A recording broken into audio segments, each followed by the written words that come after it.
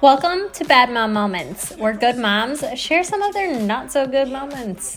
Why? Because we aren't perfect, and it's time the social media world knows it.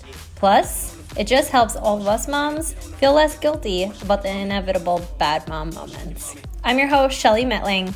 Let's get into today's episode. Hey, my name is Kristen. I am a full-time mom, full-time marketing technologist, and a part-time blogger over at a4effortmama.com. I have a lot of bad mom moments. I have a 7-month-old and a 4-year-old. So this one is about my 4-year-old. His name is Blake, and he is all boy, all crazy boy.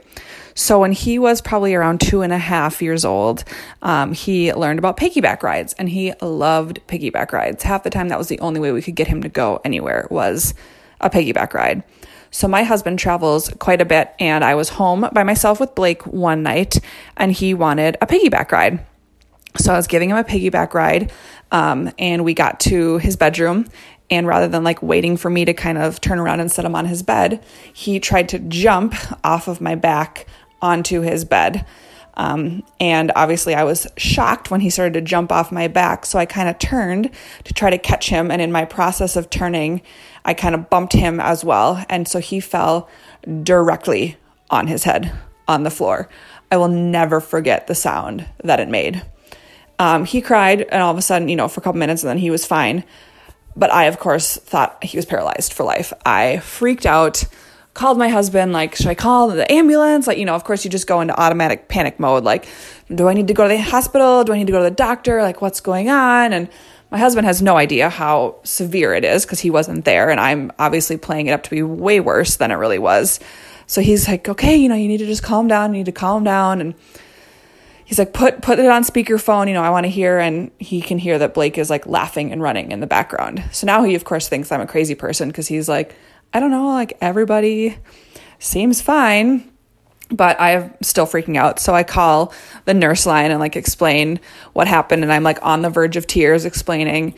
And this poor nurse is trying to be sympathetic and listen to me and say well, ma'am, it's okay. Kids fall down. And I'm trying to tell her no, this is for sure the worst thing that's ever happened to any child on the face of the planet. I'm the worst mother ever. And she's like, it's okay. I think he's okay. And she keeps saying if you want to bring him in the morning, you can. It's, 7:00 at night. We're not open. I don't think you need to bring him to the emergency room. So needless to say, I ended up putting him to sleep, and of course didn't sleep at all that night, and checked on him every 4 minutes, and he was fine, and he doesn't remember it, and it was not as traumatic for him, but I will never, ever forget the noise that it made when his head hit that floor.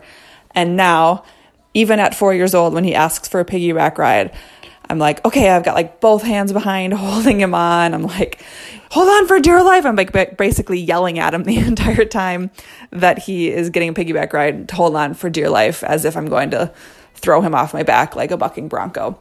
So he also doesn't ask for piggyback rides very much anymore, probably because I have thus far ruined piggyback rides.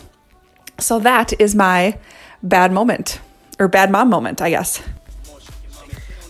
Thanks for listening, guys. If you have a quote-unquote bad mom moment of your own that you would like to share on the Bad Mom Moments podcast, shoot me a message over on Instagram at Shelly Metling, linked in the description below.